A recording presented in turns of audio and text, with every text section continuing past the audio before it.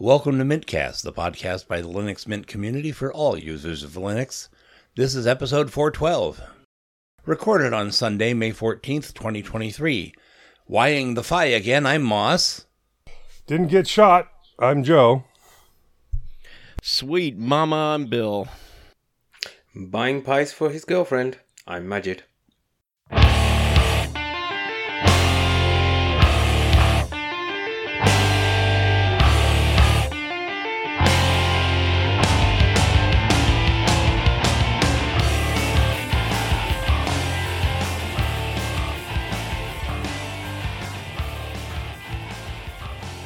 First up in the news, Mint news for April, Mozilla Thunderbird is adding paid features and services, Raspberry Pi OS updates, Sudo and Sue get rusty, Flatseal gets GTK 4, new framework laptop gets Ryzen 7040 series, Kingston firmware contains lyrics, YouTube tests blocking adblock, Star5's Vision 2 RISC-V gets Ubuntu, and Microsoft wants Firefox to switch to Bing.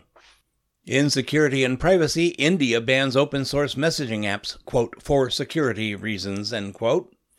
Then in our wanderings, Bill tells a story, Joe gets political, I conquered Wi-Fi, and Majid goes back in time. In our innards section, Majid is still typing, but we will talk about In our innards section, we talk about internet scams and Pymega. And finally, the feedback and a couple of suggestions.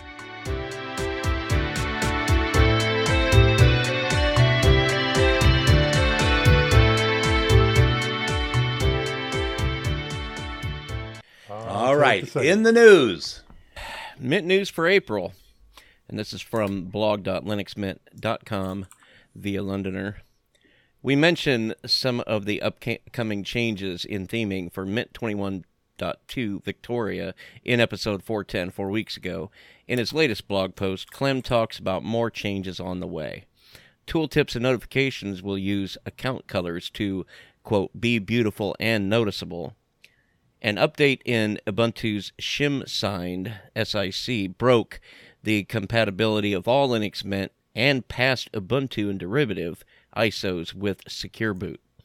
If because of this you are unable to install Linux Mint, it is recommended to disable Secure Boot. The team is currently working on a fix for future ISOs. An Edge ISO release with kernel 5.19 is due this summer, or winter if you're in South Hemisphere. LMDE 6 is on the way based on the upcoming Debian 12 set for release in June. With up to a month separating the Mint 21.2 and the LMDE 6 releases, work continues on hardening the security aspects of Warpinator. Interesting. Yeah, I've noticed that problem with the Secure Boot a couple of times. And I've had to go in and disable it just to get it installed. But, I mean, most of us are doing that anyway, I think, unless it gets to be too much of a pain to have the secure. It does, so. Okay. Mozilla Thunderbird is adding paid features and services. This is from How to Geek, and it was provided by Londoner. Mozilla has been ramping up work on its Thunderbird email client over the past 2 years, with another major update planned for later this year. Mozilla has now confirmed that additional features and services are in the works that will cost money. The Thunderbird team released its 2022 financial report May 9th, outlining how the project's income increased by 21% compared to 2020. Almost entirely thanks to user donations. That has helped pay for an expanded team, cleaning up Thunderbird's code and interface, and turning Canine Mail into a new Thunderbird app for Android devices. Mozilla is still expecting most of the work to pay off in our 2024 release, with some improvements appearing in Thunderbird 1.15 Supernova update coming this year. There is one surprise in the financial report, confirmation that Mozilla is working on paid features for the mail client.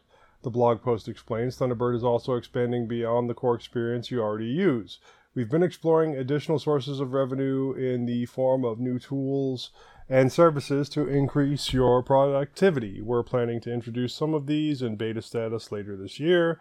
Rest assured that we have no plans to charge money for the powerful Thunderbird experience you enjoy today, nor do we plan to remove features and charge for them later. It's not a surprise that the Thunderbird team is working on paid features, since many of the changes going into the Mail app have direct infrastructure costs, like Firefox Sync support.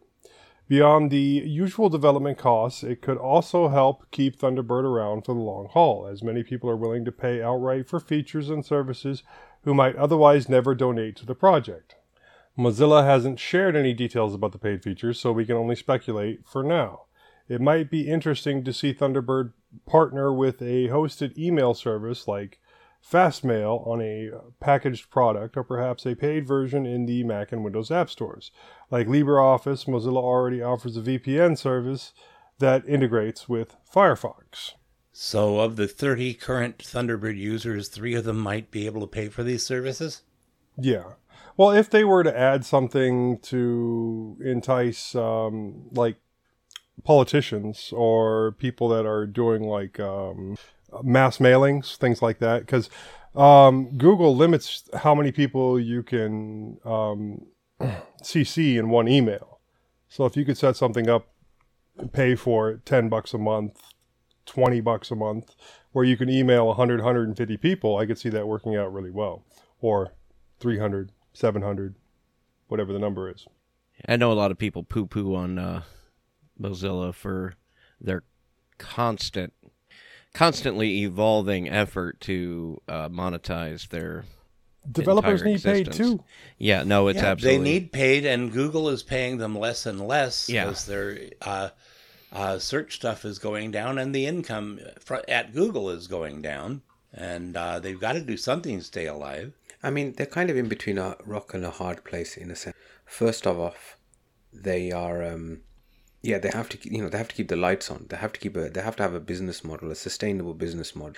Yeah, at the same time, they're this great free and open source advocate, and I think definitely the community has higher expectations of them, probably unrealistic expectations of them. It doesn't help that they've been a bit scattergun in their approach over the last couple of years, with the phones and the other services and things like that, rather than concentrating on the browser. So it's a difficult situation for them. To be completely honest, I think lights have to stay on. Just because something is open source doesn't mean it has to be free. Right. And all the people complaining about, the additional costs that you get here and there with Mozilla, I mean, they're going to be the same people that are complaining when Mozilla, caves in a couple of years and doesn't exist anymore because nobody wanted to donate. Exactly. So it's kind of like, you can sit and complain as much as you want, and then when it goes away, then you'll be complaining a little bit more. And people have shown they won't pay for a browser. And on top of that, even their VPN, Molvad gets most of that money. Well, it was kind of I was going to mention that because I do pay for the Mozilla VPN service, and I've, it actually doesn't even perform quite as well as the thing I was using before, but I keep doing it. I want Mozilla to get something, but I need to be getting some kind of value out of that as well.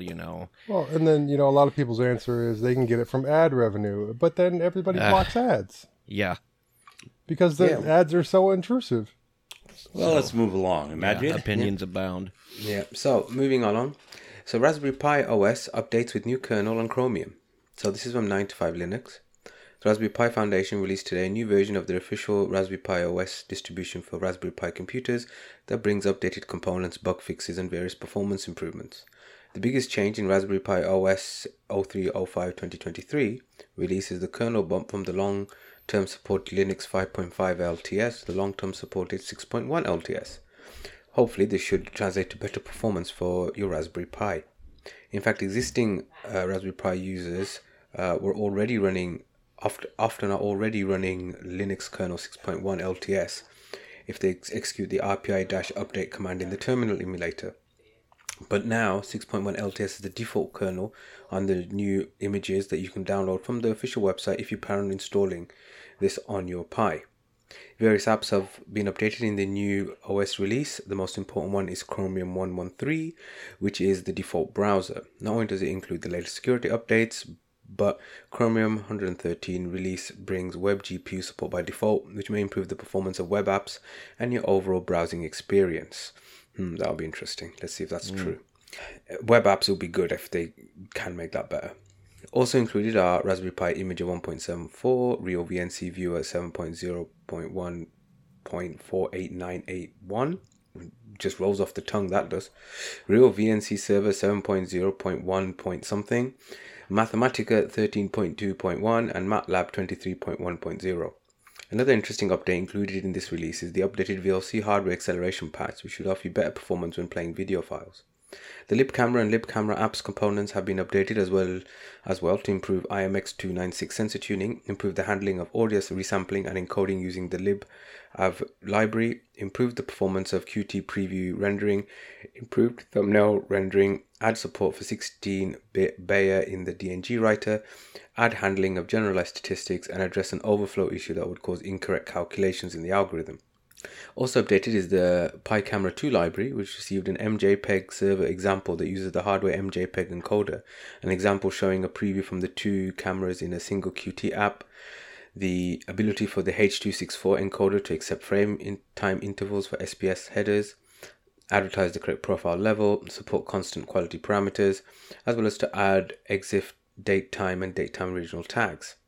Handful of bugs were addressed as well, including an occasional segfault in the CPU temperatures plugin, an X11 server crash that occurred when changing the screen orientation, as well as X11 server DPMS not working, and some new language translations have also been added. In the past, am I correct in saying that Firefox was the default browser? Yeah, because Chrome would not run on a Pi.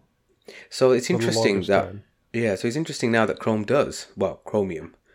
I'll be interested to see what the performance of that is like, because we all know that Chromium is notorious for being a bit of a memory hog. Yeah, it is a bit of a memory hog, but for the longest time, Chromium with Silverlight was the only way to be able to do things like run Netflix or Prime Video, or basically any of your streaming services. So they actually had a specially set up version of Chromium for streaming. So yeah, I mean, I did install it, I did use it, but there were also like variants of Firefox. What you mean, like the WaterFox and those things? Yeah, Iceweasel, LibreWolf. Yeah. Is that because of the ARM chip? Because I'm running Firefox just fine on my i5 computer. It was an i3 previous. I'm doing streaming all the time on it. It absolutely is because of the ARM chip. Because, I stream almost everything on Firefox on an x86 system, and it works just fine. And I run it on one of these Pis over here, and nothing until you go and get hacky with it. And that's always been kind of the limitation. Yeah, that's one reason I went and got a 386, 586, whatever it are. I do remember having the same problems with like older netbooks, but some of that I think was the 32-bit, and then some of that was they were like Intel Atom processors or something on some of them.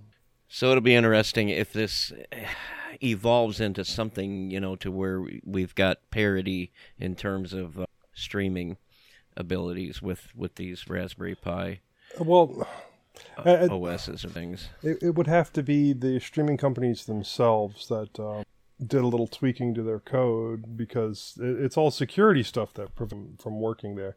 And there's no real incentive for them because the market share there is so small.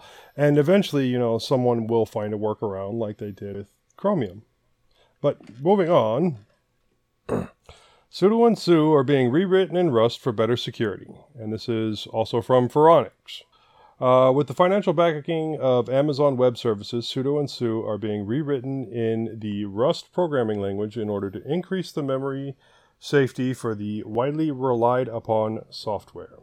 A team from Pharos Systems and Tweed Golf, with financial support from AWS, have been rewriting Su and Sudo in Rust to further enhance Linux open source security. Everything's getting rewritten in these days. It is. Details on this effort can be found via memorysafety.org. The in-development Rust code can be found via sudo rs on GitHub. The milestone page outlines their plans and goals for the effort. So here we've moved away from Rust in our drives and we're moving towards it in our software. Oh, he's on fire, kids. Yeah. Somebody I can't put him argue out. with that. I think we're going to see the kernel in Rust in the next 10 years, Maybe. honestly. And I'm not a developer, so I couldn't tell you what the And then 10 years what the later, advantage is. we'll see a programming language called Rust Remover. It'll all be And then AI we'll have a new generated. program called WD-40 to make it run smoother. Or antioxidant. All right, guys, all right. Flat Seal 2.0 released with GTK4 and libadwaita from OMG Linux. When it comes to managing Flatpak app permissions, there's no better tool for the task than Flat Seal, and this nifty utility just received a big update. Flat Seal 2.0 rolls out a refreshed UI making full use of GTK4 and libadwaita. You're not going to correct my pronunciation, guys? The app looks What's wrong more with in keeping... libadwaita? Well, you always correct it when I say libadwaita, which it should be. Well, you didn't say I just thought, libadwaita. yeah, if I said You it said right, it right you'd correct that me time. the other way. No. No, that's not how this works. The app looks more in keeping with the modern GNOME desktop and is deft at adapting to smaller screen sizes, with the app contracting into portrait-friendly proportions where required. This release is also said to improve the app in other areas, such as typing to search for applications and offering autocomplete of XDG directories in related fields. The latter change will be appreciated by developers regularly needing to fine-tune file system access. In all, a welcome set of updates to an app that no self-confessed Flatpak fan should be without. Want more details on Flat Seal 2.0? Read developer Martin Abent's blog post. You can find Flat Seal on FlatHub, or if you have it installed already and it hasn't updated yet, run Flatpak update to upgrade to the latest release. Note Flat Seal 2.0 uses the GNOME 44 runtime. If this isn't installed, it will be downloaded. Runtimes are large downloads, but multiple apps can make use of them, so they only need to be downloaded once. Still keep this in mind if installed on a capped connection. A follow-up release is on the way that makes use of more libadwaita widgets and adds perhaps the most requested feature, being able to detect when apps have been installed or removed or updated while the app is open, so look out for that. Flat Seal is so necessary. It basically should come with Flatpak package. That's just my opinion. Well, if it requires GNOME 44, I might be against that. Incidentally, whoever's doing the sound editing, there was sounded like crackling cellophane or something in somebody's mic during that story. I had mine muted, so it wasn't me. I was talking, so it wasn't me. You can't talk and crackle at the same time, Moss? No, I am incapable of doing multitasking. Oh. Majid, why don't you carry on from here? Okay, then. So, we're now going over onto hardware. So, Framework laptop gets Ryzen 740 series. So this is from the Framework blog. When they announced the Framework Laptop 13 AMD Ryzen 740 series at the Framework Next Level event in March, they were only able to share a very limited set of information on what was powering it. With the processors now officially unveiled by AMD, they're able to share much more detail. So they're using Ryzen 5 7640U and Ryzen 7 7840U processors, both of which offer allegedly incredible CPU and GPU performance. They're pre-orderable today, is that a word? With batches shipping as early as Q3 this year. The Ryzen 5 7640U processor has 6 CPU cores clocked at a base frequency of 3.5 GHz and up to a max boost of 4.9 GHz, while the Ryzen 7 7840U has 8 cores and 16 processing threads clocked at a base of 3.3 GHz and up to 5.1 GHz max boost. Holy moly! These are all Zen 4 cores, which feature AMD's fastest processor technology ever, and they're fabricated on TSMC's 4nm process node, meaning that even with such high performance, they're allegedly extremely efficient. They've designed the thermal system to be able to handle the processors at up to 28 watts continuous load if you need to do some heavy crunching as well. Ryzen-powered framework laptop users are also in for a treat when it comes to graphics performance. The Ryzen 7040 series processors feature the latest AMD Radeon 700M series graphics, the first AMD RDNA 3-based integrated graphics. The Ryzen 5 7640U has Radeon 760M graphics with 8 compute units, while the Ryzen 7 7840U has a Radeon 780M graphics with 12 compute units. This means that the Framework Laptop 13 Ryzen series can handle a range of modern games as well.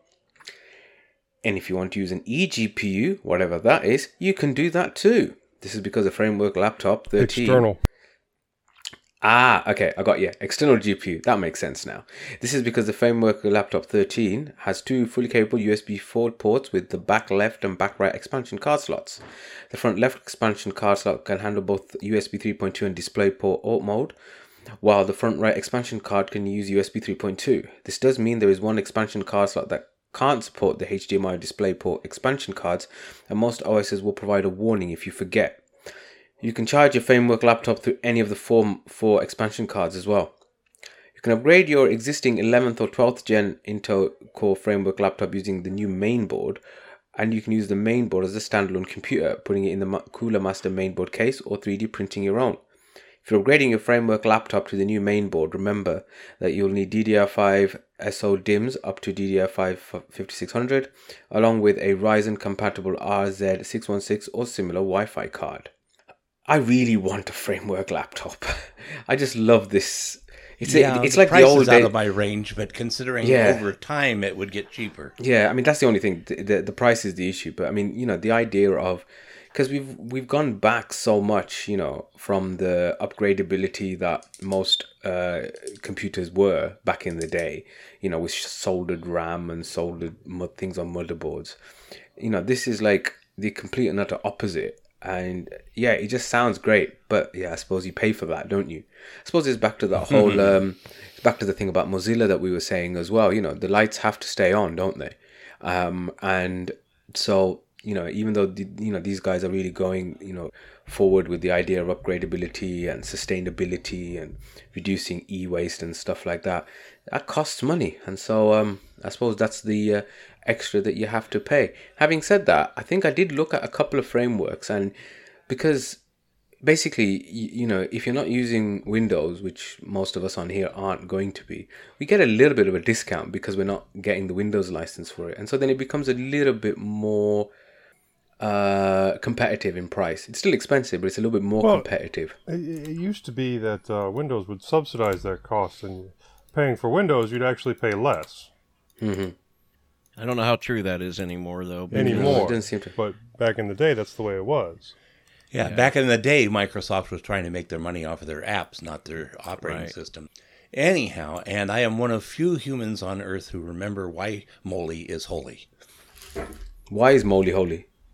Mole? Remember in the Odyssey where most of Odysseus's crew got turned into pigs? Yeah. By the witch? Yeah. Moly is the herb that turned them back to humans.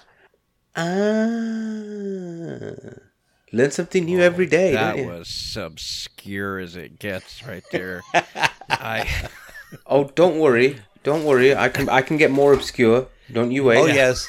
Mudget and I will take you places you've never gone before. Oh, so you found a kindred spirit, have you, Moss? Man, I'm full of irrelevant information. I'm full of it. Oh, yeah. I thought you were... Well, let's move on then. I thought you were talking about Coldplay, Moss. I thought you were talking about mole sauce. Mole is a different thing. That's not moly. Anyhow, we've had our mythological lesson for the day, so let's move on. Coldplay lyrics hidden in Kingston SSD firmware from Bleeping Computer. What has firmware got to do with pop rock, you ask? That's the question that crossed a security researcher's mind as he analyzed Kingston's firmware and stumbled upon the lyrics of a popular Coldplay song buried deep within it. The researcher, surprised by this finding, reached out to the Bleeping Computer, disclosing the details of the firmware version and the Coldplay song. There was a graphic that went with this article that clearly showed it off the right side panel. You're seeing the lyrics scrolling over on the right. Anyhow, the researcher was surprised by I did that one. Kingston is a household name known for its flash memory products, including hard drives, USB drives, and card readers. I'm using a Kingston A400 SSD in this machine as I speak. Iowa-based security researcher Nicholas Stark reached out to Bleeping Computer after he analyzed a few bytes of an SSD controller firmware distributed by Kingston that left him astonished. Available on Kingston's official support website at the time of writing, the zip file contains a little more than just firmware, a type of software that provides low-level control functionality for the device's hardware. While the contents of the zip file hardly raise an eyebrow and contain release notes along with a working firmware star.bind file, it's what's inside the .bind that you can't unsee. Quote, I found Coldplay lyrics in SSD controller firmware, end quote, Stark told Bleeping Computer after analyzing Kingston firmware versioned SKC2000_S2681103. Firmware versions SKC2000 * typically run on Kingston's PCI Express solid-state drive products, such as the KC2000. Released in January 2020, the specific version, S2681103, delivers improvements to Kingston's data storage hardware performance and security. Bleeping Computer downloaded the firmware file from Kingston's official website and confirmed... My screen just jumped. Oh, we're here. And confirmed... Okay, Bleeping Computer downloaded the firmware file from Kingston's official website and confirmed that it contains strings comprising lyrics of Coldplay's 2002 hit, The Scientist. I have absolutely no clue why it is in the firmware. Stark, a seasoned reverse engineer who is picking apart the file for his research project, told Bleeping Computer. I've seen many firmware images in my time, and this just seemed out of place, said the researcher, who admits to never seeing anything quite like it, especially in deeply embedded component firmware, a hard disk controller like this one. Do these hidden lyrics serve any functional purpose, for example, as sample data for testing, or is it a mere prank by the company developers? Yeah, I know what everybody's thinking. Is that why when I buy a 512 gig SSD... it shows up as 400 some odd gigs of usable space? It's because Coldplay is putting lyrics on my SSD. Yeah, that's exactly what we were thinking. The more you know. Hey, at least it isn't Nickelback. That was the first thing to go through my mind.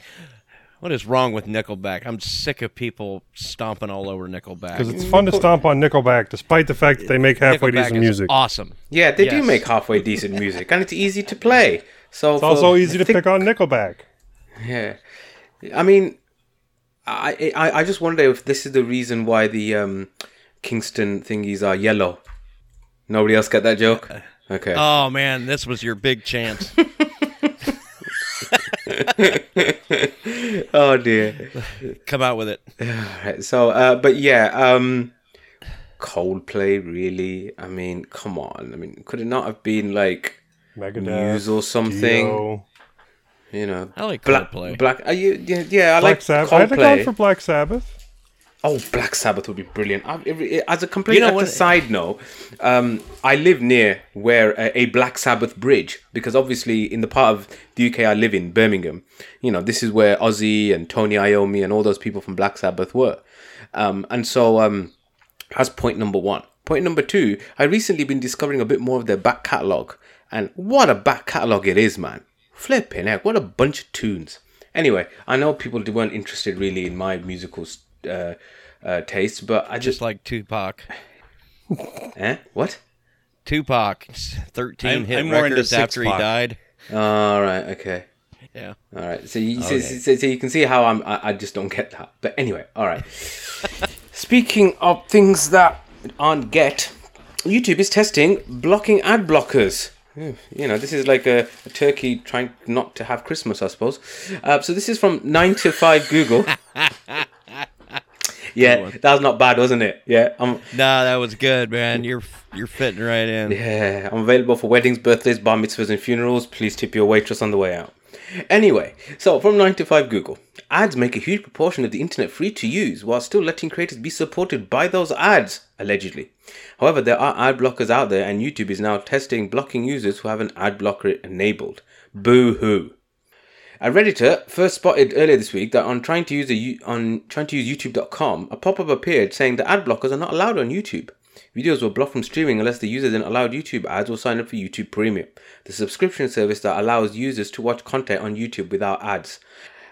Side note, YouTube Premium is starting to become one of these things that the amount of ads now on YouTube is just so intrusive, and I think this on purpose, that it's really pushing a lot of people towards YouTube Premium. Anyway, it's a surprise. Or new pipe. Yeah. When my ad blockers stop working, I'll think about it. Yeah, exactly. It's a surprising message to see, given that YouTube hasn't addressed ad blockers for years and years now. Ooh, I'm not 100% sure about that, actually. Yeah. It's a bit of a statement, that. Okay. The message adds that ads allow YouTube to stay free for billions of users worldwide. A YouTube employee has since confirmed to the YouTube moderation team that for now, this is just an experiment. For now, YouTube is only testing blocking ad blockers. Say that 5 times. Really, it's easy to see why YouTube might enact such a rule. That. Ad blockers strip away the income generated from videos, which pays for the ever-increasing storage and bandwidth that a mega massive company like Google, which owns probably half the world, needs of that content. But at the same time, the user frustration is also pretty clear. Yes, it is. YouTube has been escalating its ad load tremendously in recent years, and YouTube Premium isn't particularly affordable for occasional viewers at $10 a month. Actually, I would dispute that. Not because YouTube Premium itself is worth $10 a month. It ain't. But you get YouTube Music with it. And when you think about that, you know, you're basically getting a music service like Spotify or Apple Music and getting rid of your ads. It becomes more compelling. The only thing that stops me from moving over from Spotify to YouTube Music and YouTube Premium is Spotify seems to integrate with everything. You know, with your Alexas, with your Google Assistants, with your your smart TVs, your phones, everything like that. Everything has a Spotify button. I even bought some headphones today, some Sony LinkBud S wireless headphones with ANC, and they actually have Spotify on tap that you can one of the controls, you know, if you triple tap, you automatically go into Spotify. That kind of integration you just don't see with other services. I mean, even Apple Music and I don't know because I haven't got any iPhones and AirPods, whatever, but I'm not even sure Apple Music and iPods is that well integrated. Well, there has been a lot of discussion on our Telegram and Discord groups about this story, and most of our users there say they get YouTube Premium, with the interesting thing being that the price is different in different countries. Some people were paying the equivalent of about $3 a month for YouTube Premium. Well, yeah. No, you're absolutely right about the ads becoming so intrusive. I mean, I don't mind watching the occasional ad to support the people that are making content. The problem gets to be, one, that the revenue doesn't actually go to the people that are making the content. 90% of it goes to Google. And two, they beat you to death with the ads. I mean, there's 2 at the beginning. If it's more than 5 minutes, then there's probably going to be 2 in the middle. Yeah, maybe you can skip, but maybe you can't. But it's just so annoying after a while. Yeah. It'll be so interesting how it affects, because, using an ad blocker on Firefox is one thing, but like using like NewPipe or something, which, by design just circumvents. It doesn't block the ads, it just straight up circumvents because it leaves out the mechanism by which it needs to feed you the ads. Whatever method, so it'll be interesting how that plays. Whatever method they find to block ad blockers, which, I find that interesting. The people that are writing the ad blockers are eventually going to find a way around, and it probably won't be more than a day or two. Yeah, it's just a mouse and cat race. Cat and mouse, even. Cat and mouse, yeah. All right, so moving on. Star 5's Vision 2 Risk 5, or Risk V, gets Ubuntu, and this is from Ubuntu.com. May 10th, 2023, Canonical published the optimized Ubuntu release for Star 5's Vision 5 2, the world's first high-performance RISC-V single-board computer, SBC, with an integrated GPU. Open standards and collaborations are strategic to both hardware and software across industries and geographies. In the last decade, open source and open standards have reshaped our world. RISC-V is the most prolific and open instruction set architecture in history, which has led the hardware community to embrace open standards and collaboration at this level.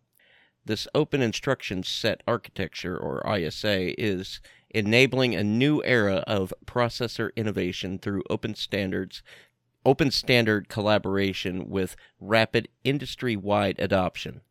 To become the industry standard across computing, the RISC-V ISA enables software and hardware design freedom on architecture.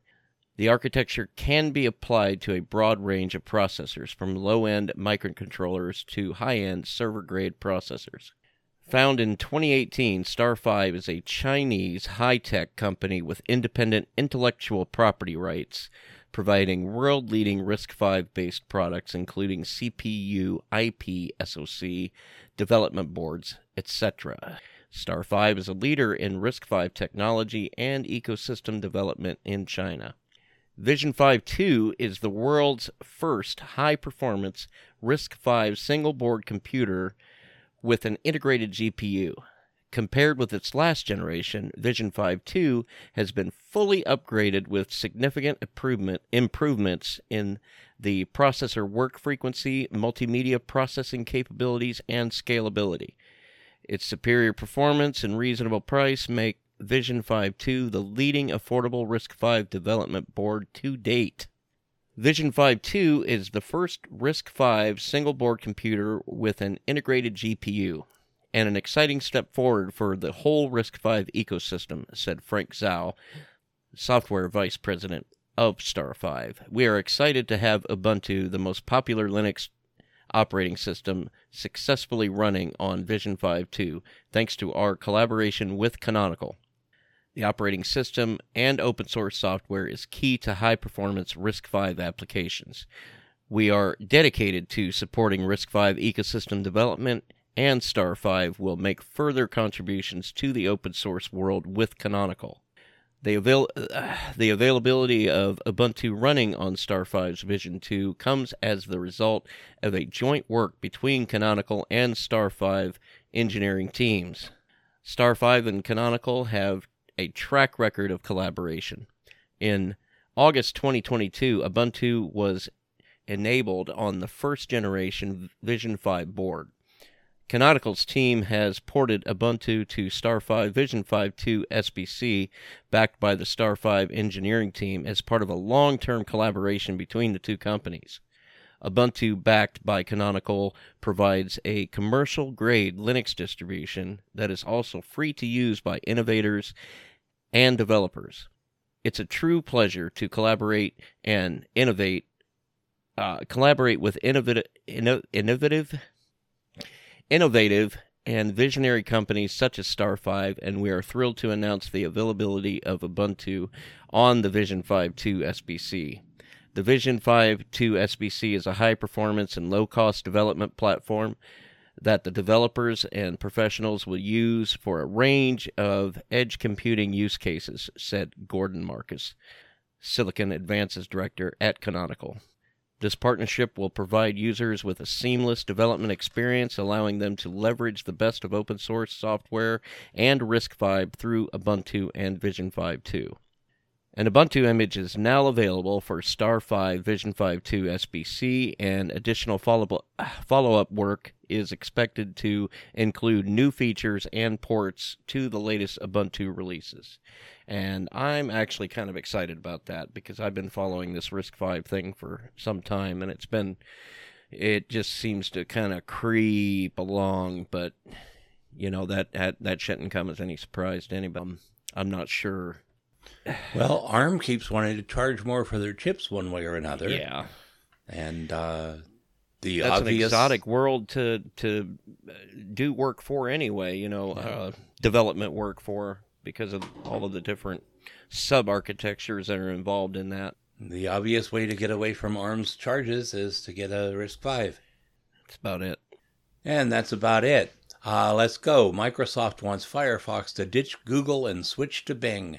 From OMG Ubuntu, here's a, hopefully toy, cat to toss amongst the pigeons.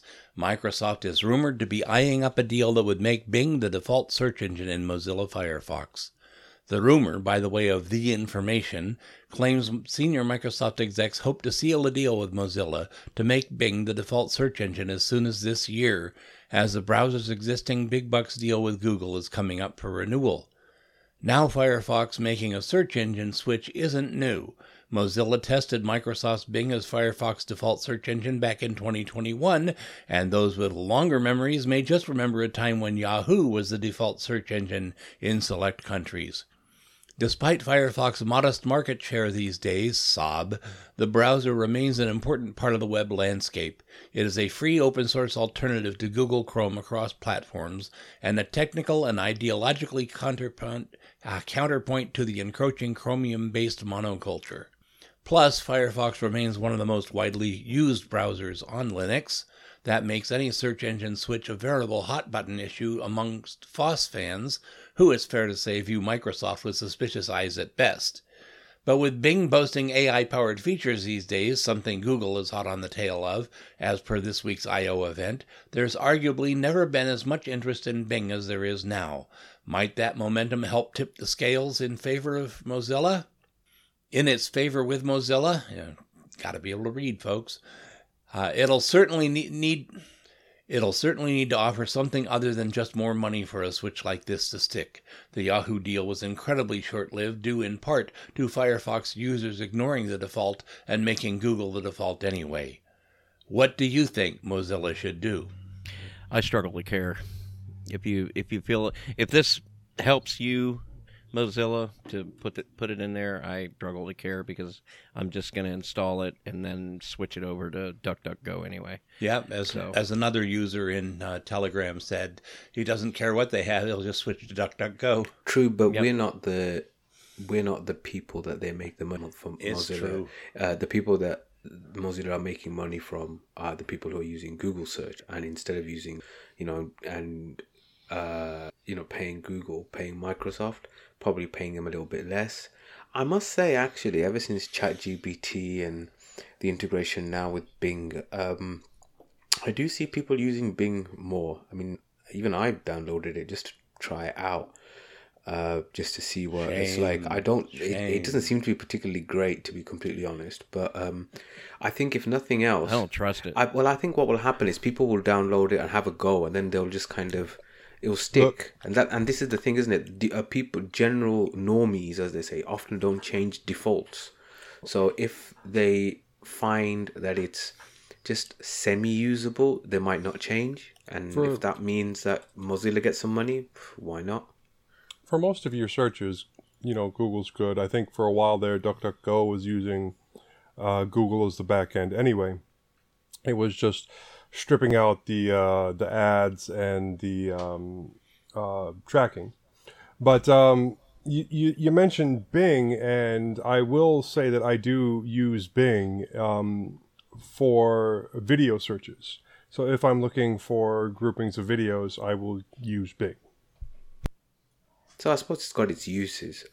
Just on a side issue, I recently tried out Google's AI, Bard. It's not bad. I'm still struggling to see the use of a lot of these things. But then I suppose that's just the line of, I'm an enthusiast. I don't work in the IT industry. Maybe, I have heard of people using ChatGPT to check their code and stuff. Did any of you guys tried out ChatGPT or Bard or anything like that? No, but my wife has sent me videos that have me convinced that I'm not going to have a job in a couple of years because of things like ChatGPT. I think companies that make huge decisions to replace human beings with technology similar to or based on ChatGPT are going to fail miserably as a result. Just because I'm just not convinced that it's reliable. I'm not convinced that it works all that well. I've heard stories of it outright making errors. And then, anything where the learning model is basically the internet, is going to fall prey to the same sort of mechanism that, drives disinformation in human beings. People are misinformed because they're basing their knowledge on what they read on the internet. So if we create a technology that's intelligent, but the base for that intelligent is the information, don't be surprised if it just doesn't work all that well. ChatGPT brought to you by QAnon. Yeah. Well, it's not just not just that aspect of it, the conspiratorial or whatever. I do think that people, put a lot of stock in things like automation, AI, in a way to save money, or because then we need to hire less people because we can automate it, we can, etc., etc. And in reality, it doesn't work that well. It causes even more, you end up needing more staff. So you've not actually saved any money. I mean, the recent thing I remember was about 6 months ago. My mother had to go on an emergency trip to India because somebody was unwell, and so I took her down, and she was taking a BA flight, British Airways flight, and it was at Terminal 5. So Terminal 5 is the British Airways terminal at Heathrow, and when you go there, there's no check-in desks. Everything is, you go to a screen, you do this, that, and the other. It then prints something out. You then put your suitcase or whatever. It automatically does it, and then you go through. Now, it all sounds fantastic, but when a 75-year-old woman is doing it, she inevitably needed to get someone to come and give her a hand, and then this, and then that, and then you could see there was only one person, and there's loads of people coming up saying, "Oh, the machine's not working," or "It's not doing this properly, it's not doing that properly." I thought to myself, what are you actually saving here? I actually saw the same thing at a Taco Bell the other day. They had taken down all of their big screens that had the menu on it and everything, and they just had this little tiny kiosk there, but then they still had all the people behind the counter because it was a new thing and everybody was going to come up and be asked. So yeah. Well, the other problem at Taco Bell is that you can't get the senior discount on the kiosk. Exactly. You have to track down a person. And if you're going to make fun of 75-year-old people, I'm almost there. And I'm not making fun. I was just, my mum was finding it difficult. Watch yourself, whippersnapper. No, it's just that my mum was finding it difficult to manage. Do you know what I mean? And I thought to myself, if I hadn't have been there, she would have really struggled to figure things out because she's not, she's a little old lady. I work in automation. I do. And automation on the back end, I think, is perfectly great. And it does provide jobs. And I've always said, okay, I've had people, when I talk to them about technical debt within my own company, because we have different things where we will try and automate people's jobs, essentially. And then they'll say to me, why would I work towards automating my job and getting myself fired? And it's like, well, the company doesn't really work that way. The automation that you're adding here is going to need to be monitored, and there will be other automation added that will also need to be monitored. We're always onboarding new applications. There's always going to be more work for you, and as this work comes on, we'll automate that, and you'll get new stuff, and it will go on and on and on and on. But with things like ChatGPT, I don't know how well that's going to work going forward. All right. Well, that being the case, why don't we end the news and move on to security and privacy?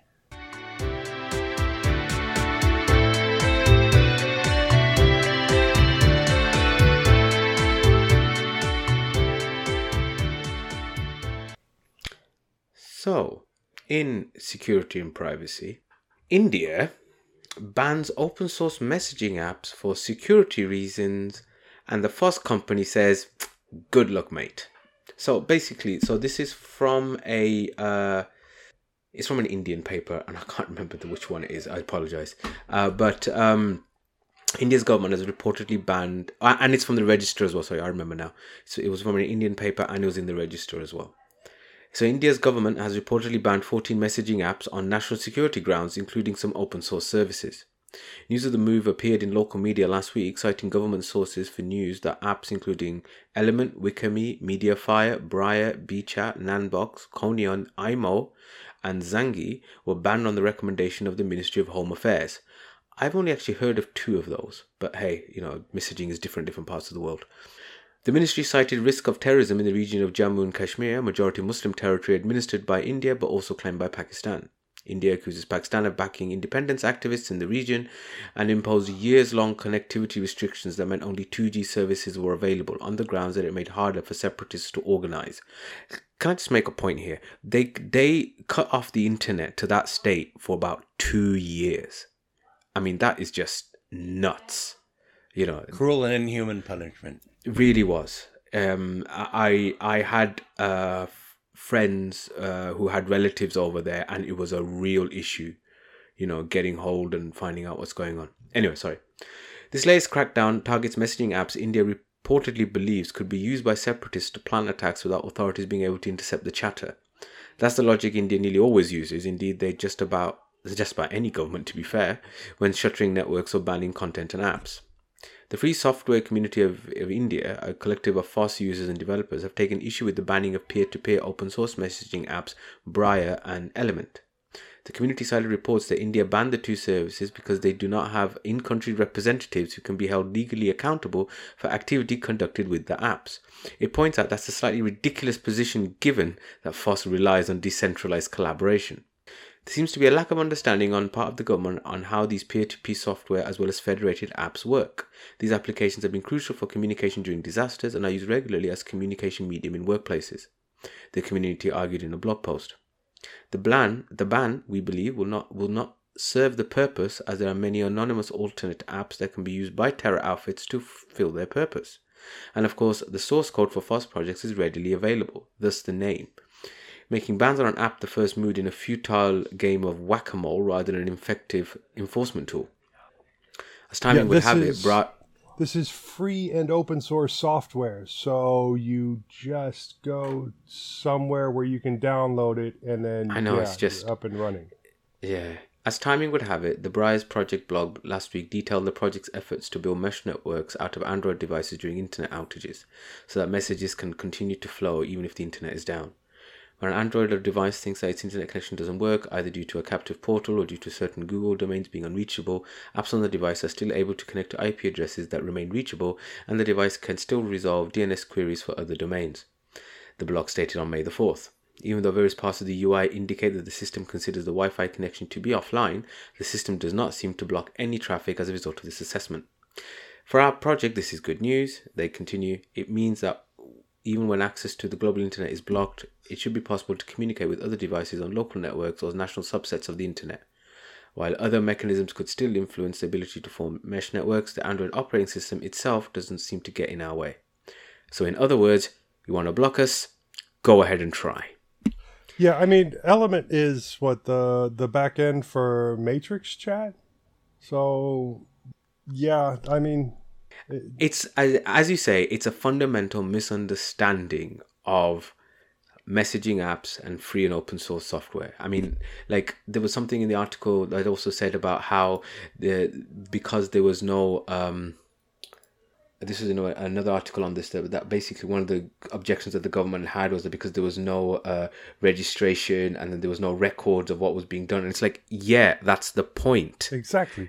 Yeah. So it's like you really do not understand what this is. And so therefore, if you're going to come up with this kind of harebrained idea that we're going to ban it, well, this is just, it's free and open source software, you know, and you're not stopping terrorists. They'll just come up with something new. Well, and this is the thing, you see. This is the thing. You know, you end up making everybody's lives difficult and you don't actually achieve what it is that you wanted to in the first place. You know, well, because they get to monitor their citizens or more of their citizens because, you know, most of their citizens aren't going to go out of their way to install something. Or they're not going to install something that might be considered illegal because they don't want to go to jail. Most. Yeah. Yeah. Things have got a bit worrying in India, I must say, last couple of years. Everywhere. It is everywhere, but yeah, I mean, it is everywhere, I'm not going to lie. But I mean, like, I actively, when I went to India last time, I actually made a point of making sure I didn't have my Twitter and my Facebook on my phone, because if they started, if some stupid police officer came up and started looking through and then started seeing things, and with my kind of name, I'm not going to get lots of rights in India. Yeah, it did worry me. Anyway, we were talking about conspiracy theories, weren't we? Well, that's it for security and privacy this episode. So why don't we move into our bi-weekly wanderings, and we start with Bill.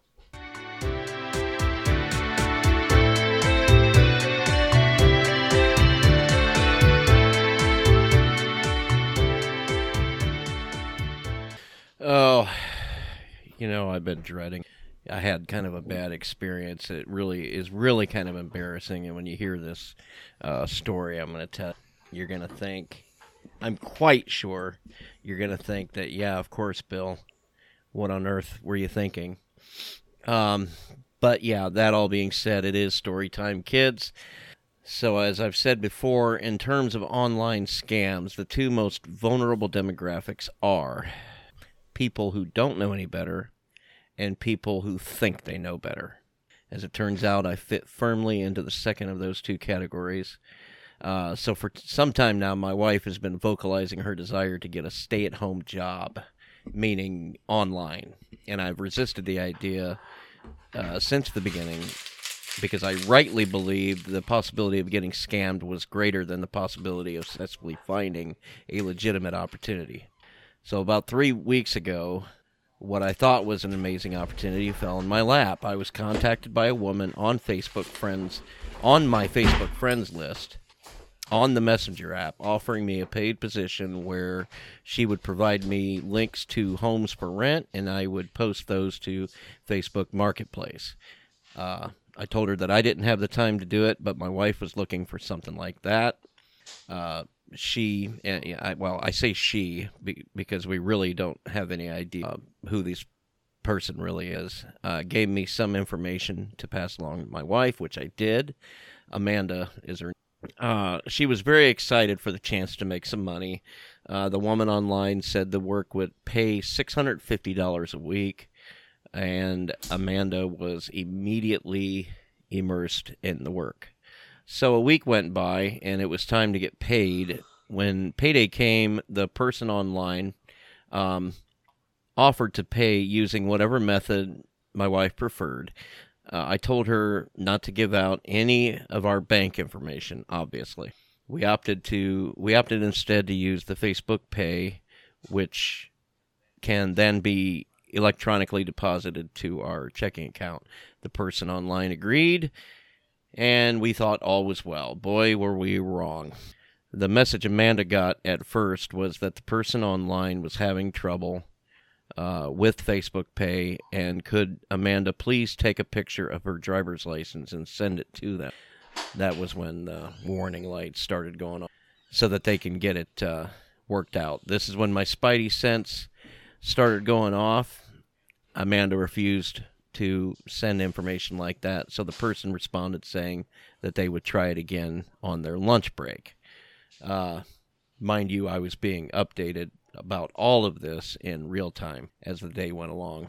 Around about 12 noon Central Time, I decided to play a little game I like to play with people like this, where I pretend to be somebody working in cybersecurity and offering my assistance getting the Facebook Pay to work. The person responded by saying that they were having trouble with it, whereby I asked if there was any other payment platform they would be more comfortable using. They said yes. They prefer either Cash App or PayPal.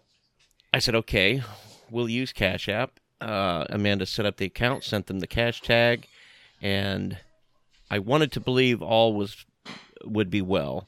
And you are probably wondering at this point how I could be so stupid. If I could say anything in my defense, it is that sometimes we live in the world we wish existed instead of the one that really does.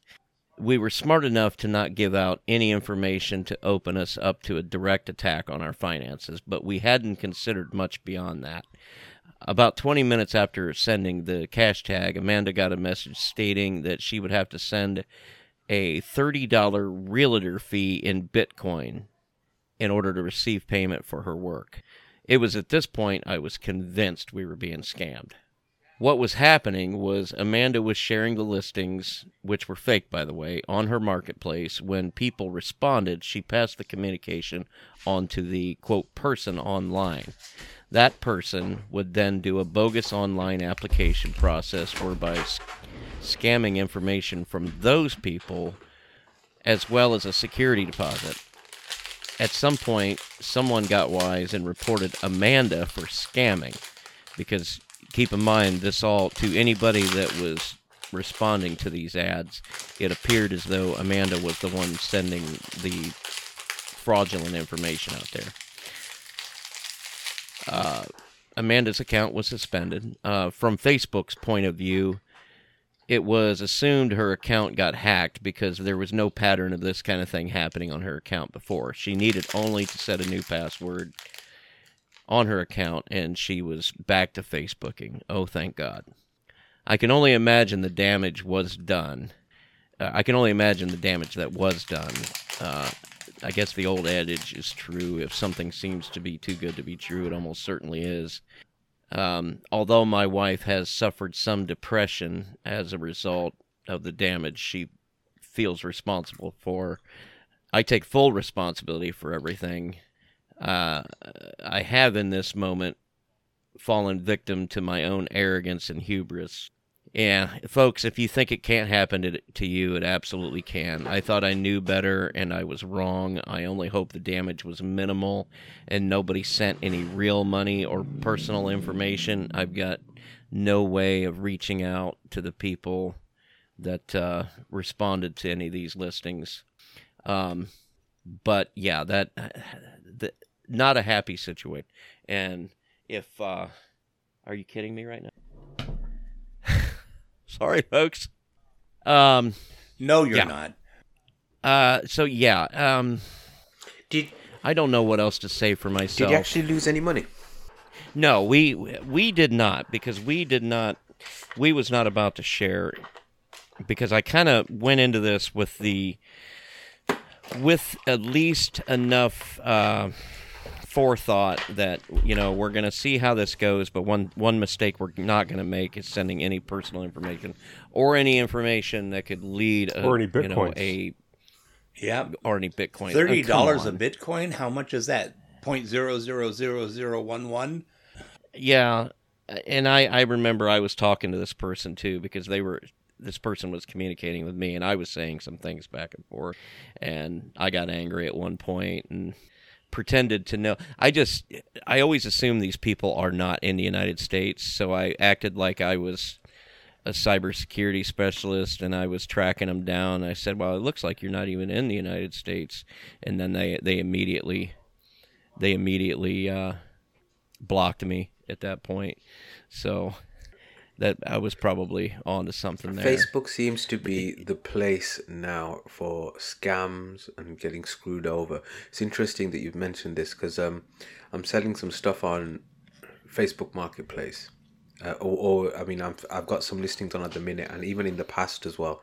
Amount of people that come up and then say, yeah, I'll pay this, I'll pay that, send me your email for PayPal, and then you get this really dodgy looking email saying, this has been transferred, you just need to send this or send that, or I transferred too much money, please send this much back. Yeah, all sorts of shit like that. Yeah. And it's just like, I don't even know why I bother anymore. And even when you've done things which look legit. So is this still available? About a year ago, I bought a Galaxy S21 Ultra off Facebook Marketplace. I went to the guy's house. I saw the phone. He showed me the phone. Everything was working fine. This, that, and the other. I found it strange that he wiped it in front of me and gave it to me there and then. You're using it, and then you wipe it and then give it. It's like, okay, fine. Anyway, took the phone. It was a dual SIM. Noticed that one SIM card wasn't working, but it doesn't matter. You kept on, you used the phone for a while. Everything was okay. Decided a couple of months later to sell it and get something else.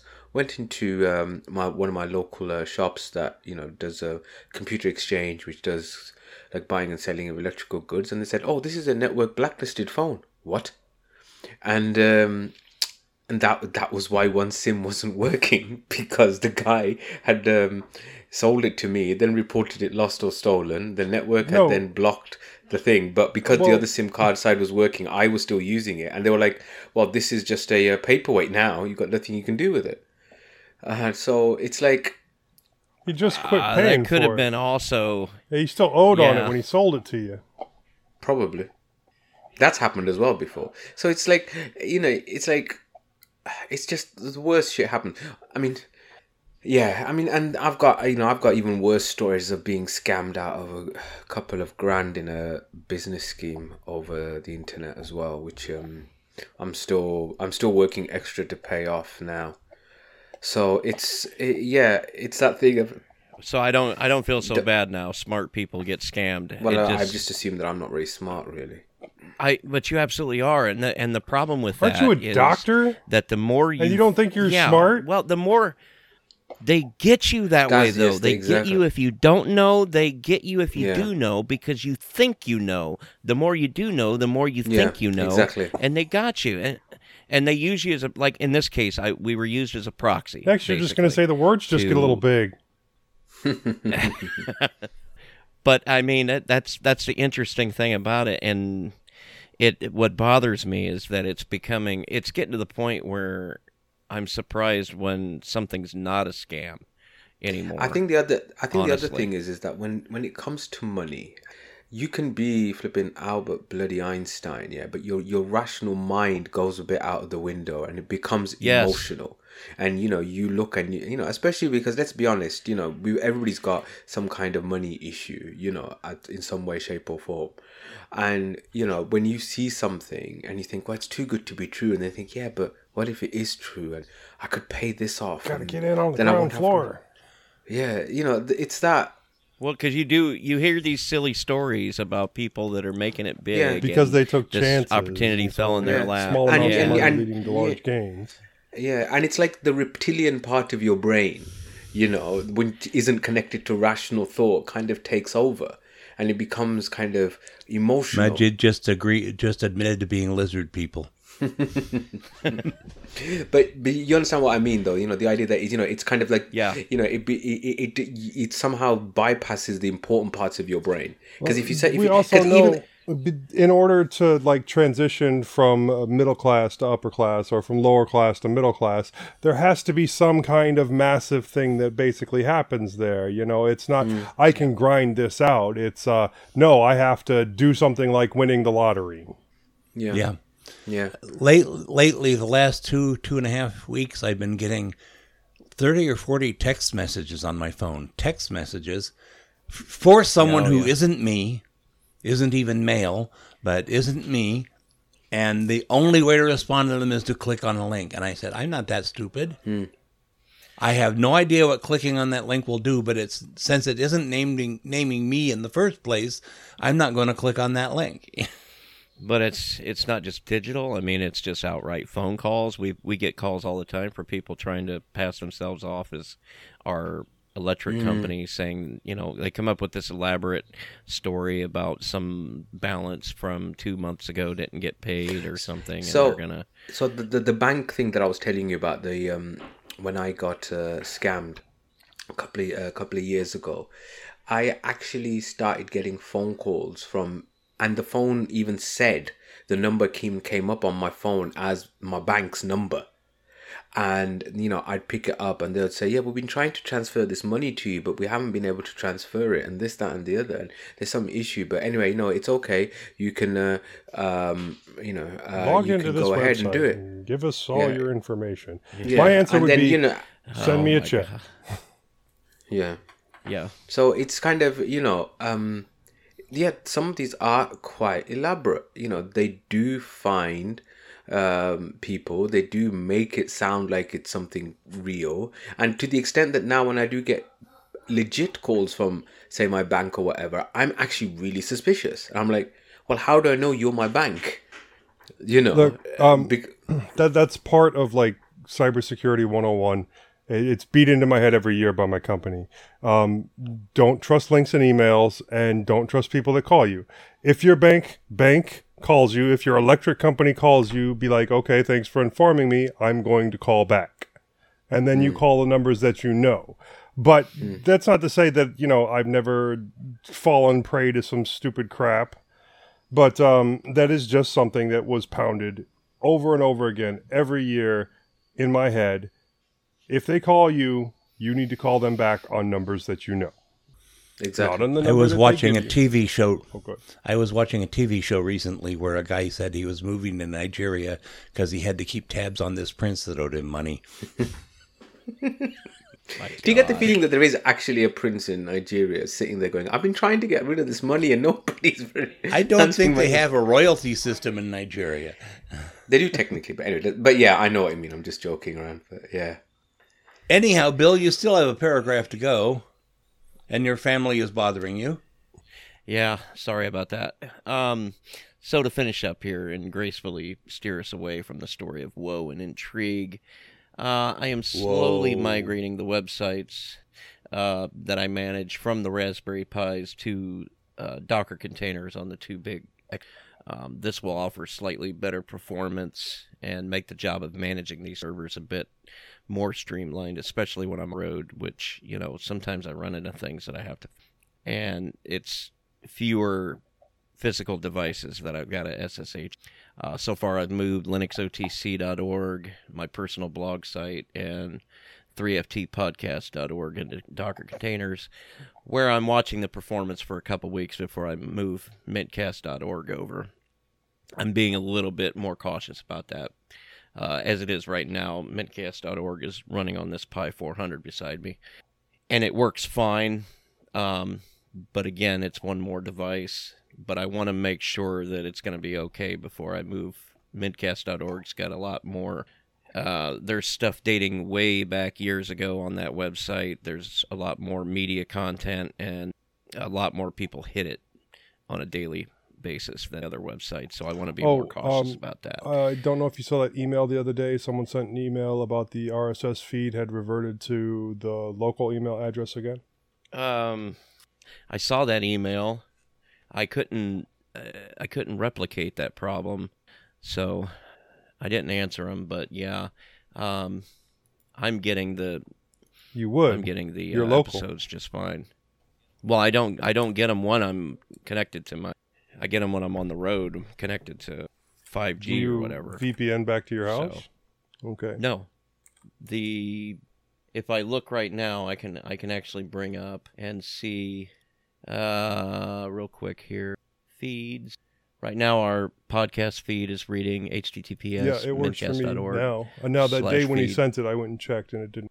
But anyways, sorry to interrupt. And of course, once I do switch it over, once I do migrate over, there's going to be a couple of pain points because permalinks get assigned to the local IP address and things like that, and some of them get changed automatically. Some of them you have to go in and change manually. So when I do decide to switch it over, it's not going to be right about episode release time. We're gonna do it shortly after or whatever.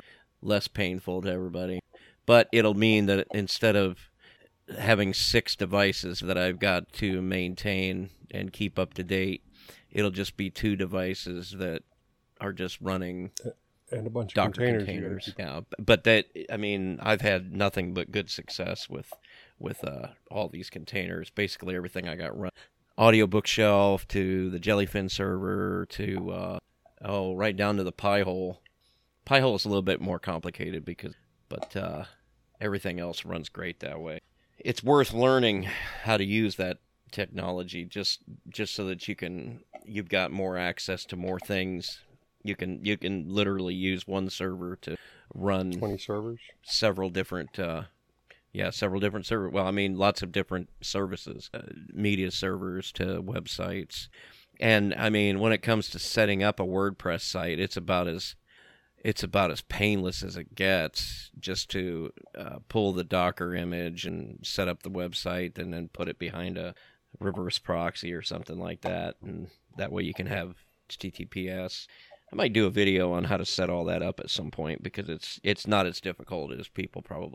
But it's worth learning Docker to begin with, and there's plenty of good tutorial videos and things like that on YouTube teaching you how to get started and how to make the most of it, because you're gonna want like Nginx proxy manager to put all of this stuff behind. That way it can handle all of the certificates for you, and then it automatically updates them and everything like that, and you don't have to worry about anything. It runs automatically. And as far as updating the images, now a lot of people will tell you not to, you should, if you're going to run Docker containers, you should probably be updating the images yourself. But there is a container called Watchtower. And what it does is it sees the containers you've got running on your system, and it goes and looks to make sure that you've got the latest image for the tag that you've got assigned to that container. And then if it needs to update, it'll pull the new image, gracefully shut down the container, and then restart it with the new image. So it keeps it up to date automatic. And it works pretty good for me. But yeah, that's all I got. How about you, Joe? Joe? Probably the shortest bi-weekly wanderings I've had in a while. So I had some fun times and some really terrible times over the last 2 weeks. As some of you know, I was helping out last week during the election for school board, college board, and I was supporting a friend for his run for city council. Political people that I was working with did not support the same person for city council. There was block walking and poll greeting going on. Bill, the guy for Allen Independent School District, was not able to be there on the last day of voting due to, other commitments, work commitments. So I stood in for him, and I helped his wife at the city municipal building. I ended up with a terrible sunburn, but Bill won by 58 votes out of the 7,500-ish voters that there were. So there were 4 people running for that slot, and yeah, he won by 58 votes. That's how close it was. Now, while driving out there, in my Buick, one of my windows broke. The cable snapped, and it dropped all the way to the bottom of the door. The glass itself was perfectly fine. The fun thing was I did not have a vice grip to fix it. So I went in there, I looked, if I could have put the cable back on, I would have done that, but these Buicks are notorious for this particular issue with the rail system for the windows. And like I said, I didn't have a vice grip, because normally what you would do is raise the window all the way up manually, put a vice grip there, and that makes a good temporary fix. But instead, what I ended up doing was taking one of the spring clamps that I have in abundance that I use around here and 2 bolts and 3 nuts. And I was able to turn that spring clamp into just a clamp and hold everything into position. And the bolts press against each other, so I tighten the one bolt and it pushes the arms farther apart, and that's able to hold it in place. Now, it's not the first time this has happened in my car. It's actually the 3rd time. Now, the first time it happened, we paid to have it fixed, and it cost about $300. And then it was the exact same window that went out again a few months later. So next time I will buy the part and do the work myself. But for now, I'm going to just have to deal with only having 2 windows that work in my car. I don't think that's that big of a deal. As long as at least one of the windows roll down and it's the driver's window, I'll be happy. And if I have to, I will move those rails around to make that happen. That all sounds very normal and boring, right? But while I was standing out shaking people's hands and asking for their vote, 9 people were dying 2 miles away in a mass shooting at the Allen Outlet Mall. It was a little bit humbling to think about, and I don't want to give that too much attention, so I will be moving on. I also had a really good email conversation with Brad Alexander about headphones and deferring opinions, and that will be included in the Vibrations from the Ether portions of the show. But that did convince me to fix a couple of my sets of retractables and get them back into rotation. One of my pairs of 810s that I've been repairing for years finally just disintegrated and can no longer be used. I can still use the parts, but the plastic and some of the electronics are completely done for. The spools where the drivers connect are still good though, as is the battery, and I'm probably going to use the battery in one of the pairs of 820s that I have. Now, I was also able to get a couple pairs of the 820s working, and one from the 1100 line. I think it's an 1120. I had to replace the MMCX connectors on the 1100, and because it had internal shorts on the connector itself. But I like how everything turned out with that one. So I think I'm wearing that one right now. I did get the 2 pairs of 820s working and the 1100 pair. And I still got a couple of other pairs of 810s to work on. And I tried out a pair of 830s. But then, I immediately lost them afterwards. They are still completely unmodded and in my bedroom somewhere, and I'm not really a fan of the controls, and I don't remember what lot I got that. On the 3D printing front, I have not done much. I printed a can holder for Jackie and some other hairpins, really about it. Everyone has enjoyed the hairpins in the house. Fielded. I've also looked at several different job offers that have come up, but nothing has really panned out yet. I am still working try and improve my overall financial situation. I still need to send Moss his audio interface, and I need to plan a trip to Florida to visit my dad and my grandma. Now this time around, only my youngest will be going with us, and I think even the dogs are going to be staying home with the girls. Hopefully, I will be able to take some time off and, hit a beach or something. God forbid you go to Florida and hit the beach. But Moss, I will try and get that out around the 1st and sent to you. I know you have one right now, so I'm not in too much of a rush to get. So yeah. Right. The only thing wrong with this one is the headphone jack is not feeding me headphone. Yep. Okay, so yeah, I did get the soldering iron out, even though I had to use one of my USB-C batteries, which do the super fast charging in order to be able to power it, since my Pine Power is still on the broken list. I will eventually, hopefully, be able to take that apart and find whatever chip went bad and redo it. I think that's a lot of fun. I've also been using my Dell Venue 11 Pro quite a bit again, that and my little mini 1GX.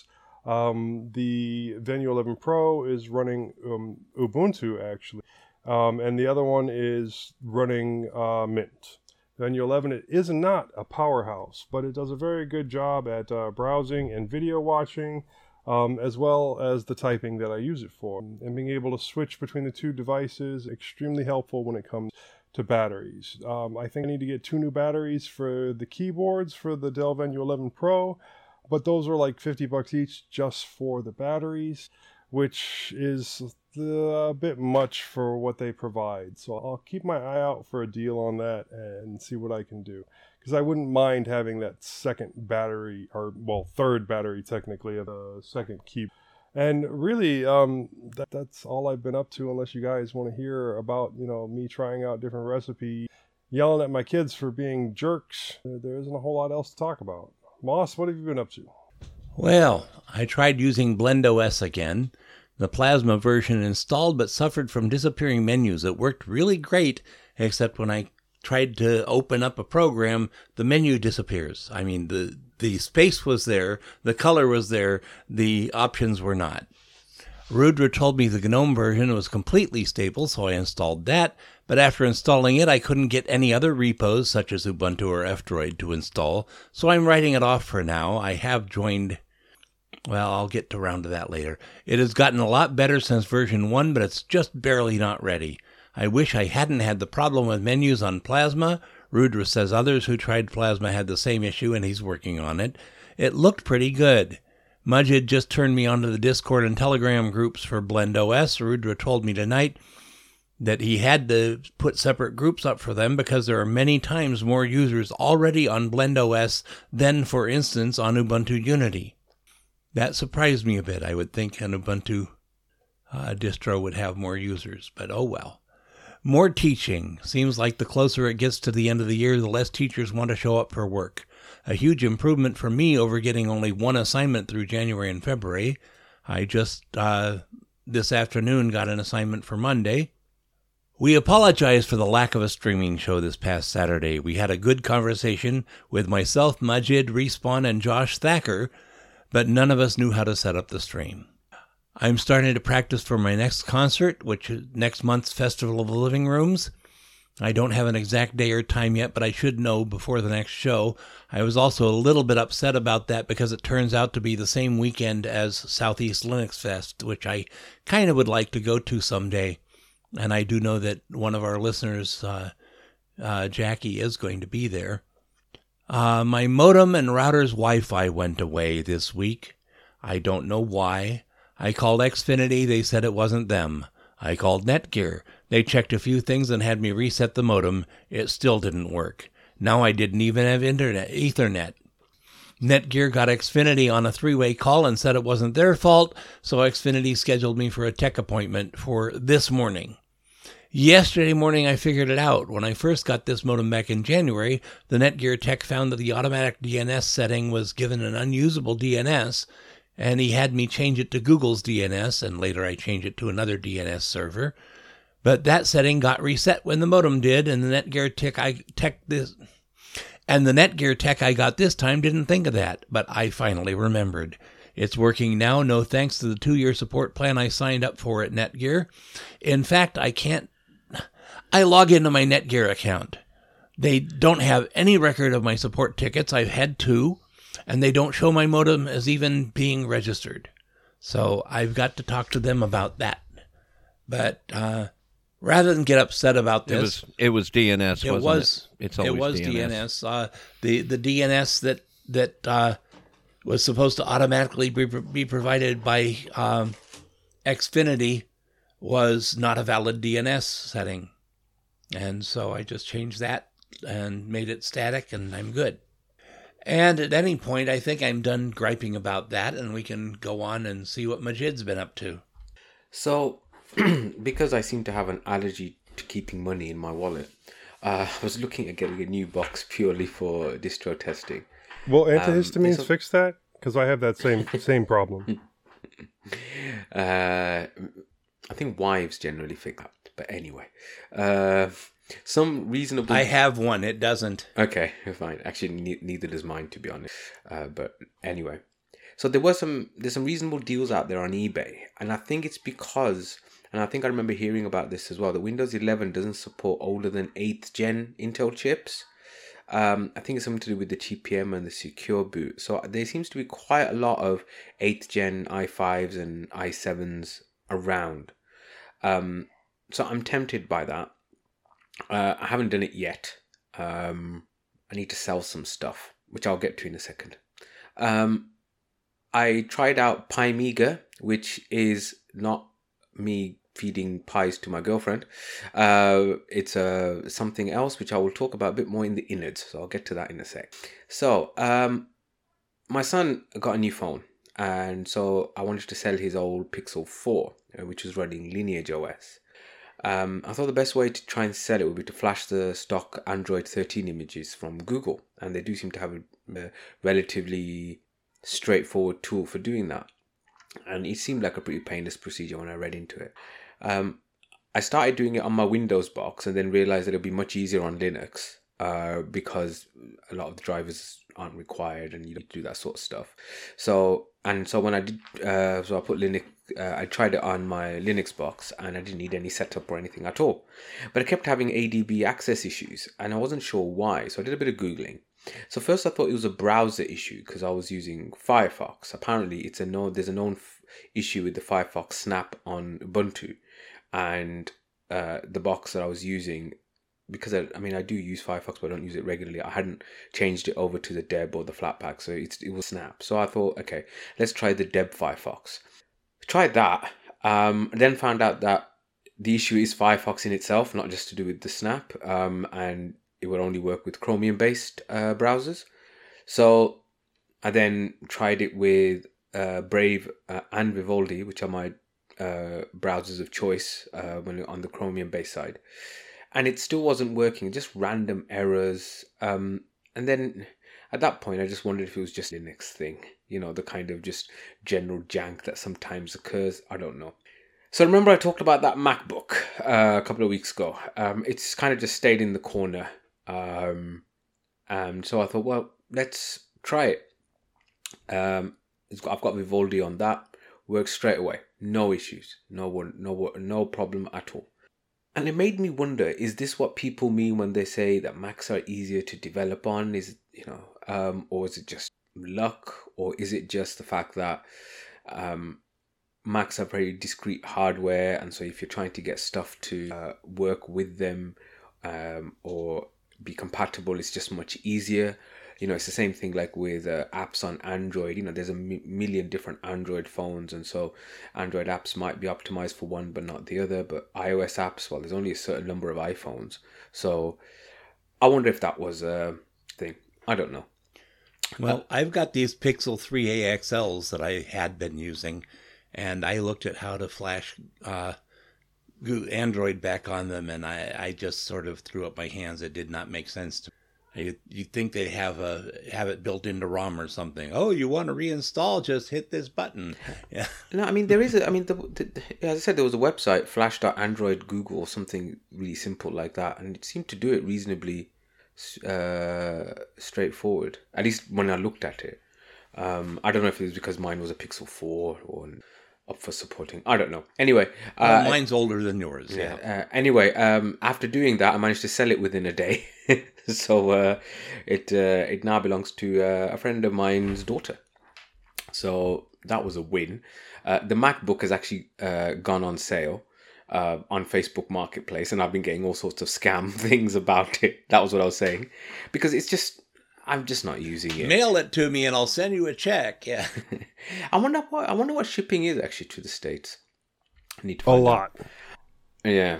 No, that was a typical scam on places like Craigslist. Well, if you'll ship it to me, I'll make sure you get the money right away. And yeah. I was thinking next time I do a fresh install of whichever distro I'm using, I might try ButterFS. I've never used anything else apart from the standard ext4. Is there any point? Am I missing something? I keep hearing about these snapshot things, which is easier to do on ButterFS and it's very good for. Should I bother? Should I not? Would it make a difference? I don't know. Thoughts welcome. It's when it comes to, okay, so you got some benefits. If you're using SSDs, the SSD will literally last longer because it's a copy on write file system, which means a couple of things. It means that you are not changing anything except for the bits that are changing. Because with some file systems, when you write to a file, you literally rewrite the entire file when anything changes. With a copy on write, it changes only the bits it needs to. The other thing is that when you're writing files, it uses caching in your RAM a lot more efficiently, and it doesn't write until it has a sufficient amount of data in the RAM, and then you can actually even change the commit level of the ButterFS system to where it will commit at a higher ratio or a lower ratio in terms of timing, depending on how much RAM. I mean, you kind of get more benefit out of it if you've got a system with a little bit more RAM. The snapshotting also takes advantage of the copy on write, because what it does is it puts a snapshot is basically not a direct copy. It's more akin to like a symlink or more akin to a hard link, because as you delete things, if you create a snapshot and then you delete things, however way it happens from the rest of the file system, it remains in the snapshot, because what you had done is you had taken the snapshot of that file system at that moment. So then if you then go and start deleting things, well, that's when your snapshot starts getting bigger. So your snapshot is only going to get bigger as you delete things in the file system that it links from. So it's best, it's useful because it's like basically automatically collecting the data, and then if you have if you do a upgrade or something and something catastrophically fails, then you can roll back to that snapshot, and basically you've got your system right back to the moment Now, stuff doesn't get taken away. If you add stuff to like your home directory or something, that's also, that's not information that you've lost or data that you've lost. It's a tool to keep you from screwing yourself over. So it's beneficial. Also, it's worth taking time to learn how to manage subvolumes, which is also another component of Btrfs, where they work kind of like directories. They work kind of like partitions, but it's a partition that is directly managed by the Btrfs system itself. So you can create Btrfs. You don't even need partitions for Btrfs. It can just sit in the root volume of the file system. I'm going off on this, I know. But then you can create subvolumes, and then you can, on your FS table, you can mount those particular subvolumes to wherever you want them actually mounted on your file system. Like you can have a subvolume for your root, you can have a subvolume for your home directory, and then those subvolumes can be snapshotted individually, or they can be left out of snapshots to keep, the size manageable, so it's worth learning. ZFS is similar in a lot of ways. It's just not, it's included with Ubuntu, but it's not in the Linux kernel like the Btrfs file system is. But there's a lot of similarities between the two. Cool. Yeah. Outside of Linux and technology, I've been getting back to my Islamic theology and students lessons with my teacher. I've had a bit of a hiatus for Ramadan, which is interesting stuff. I always feel like I gain some insights. At work, I've taken on 2 management roles, and I don't think that was the best idea. I'm the lead for pediatric anesthesia, and I'm also the educational lead, and I think that probably wasn't the best idea to take both of them. So my way of doing it is to actually cut down some clinical sessions. It will mean a pay hit. So let's see if I can afford it. More responsibility and less pay. You gotta love it. I need to see if I can afford it, especially since my wife has decided that it's spring, and so we need to do home improvement.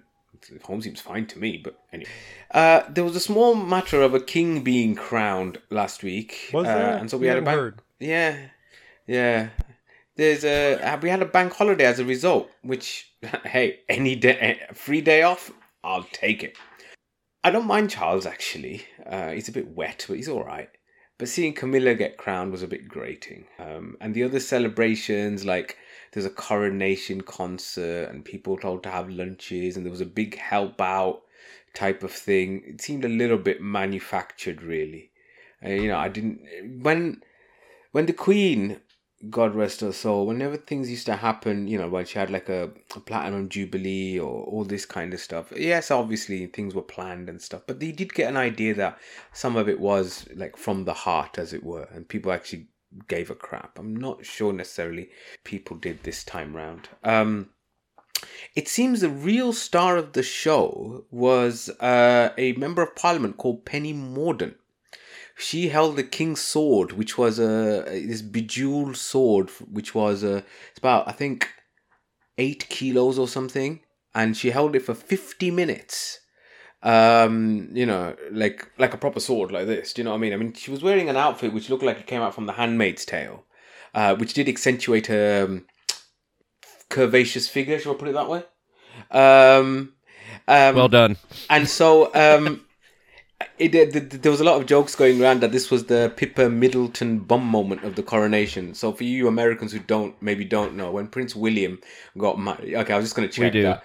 When Prince William got married to Kate Middleton, all the talk was about Kate Middleton's sister, Pippa Middleton's apparently quite fetching rear end. I mean, obviously I didn't look at...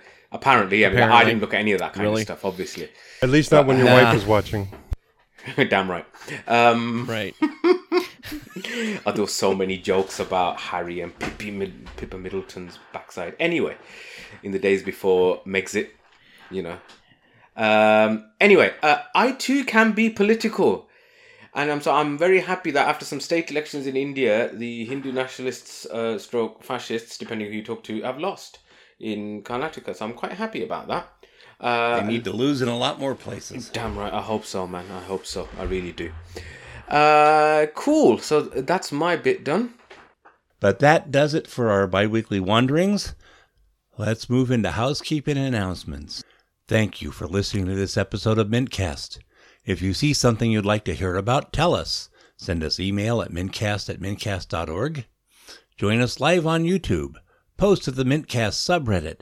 Chat with us on Telegram and Discord. Or post directly at https://mintcast.org. Our next episode will be 2 p.m. U.S. Central Time on Sunday, May 28th, 2023. We have a link in the show notes to get that converted to your time zone. Our next roundtable live stream at 2 p.m. U.S. Central Time, Saturday, May 20th, 2023. There's a link in the show notes to get that converted to your time zone. Live stream information is at mintcast.org/livestream. So, let's wrap it up. Joe, where can our listeners find you? Well, I do have a couple other shows that I'm on. I'm on the Linux Link Tech Show, which you can find at tllts.org. I'm on the Linux Lugcast, which you can find at linuxlugcast.com. You can send me an email directly. I obviously respond, jb@mintcast.org, or you can buy me a coffee on Ko-fi. Moss? I do Full Circle Weekly News, Distro Hoppers Digest, in addition to Mintcast.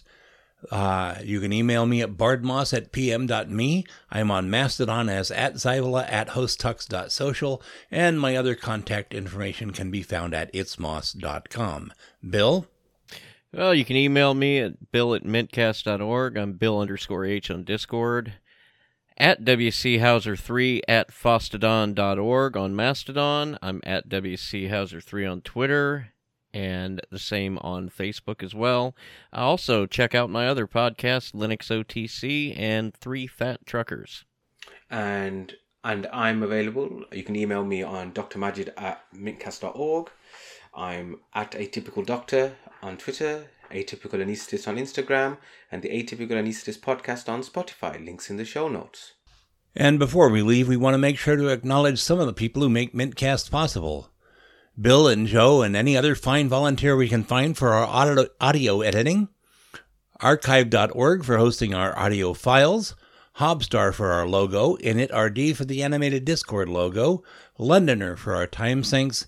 Bill Hauser for hosting the server which runs our website maintenance, and the Nextcloud server on which we host our show notes and raw audio. And the Linux Mint development team for the fine distro we love to talk about. Thanks Clem. And everyone. And Erwan. It's a wrap.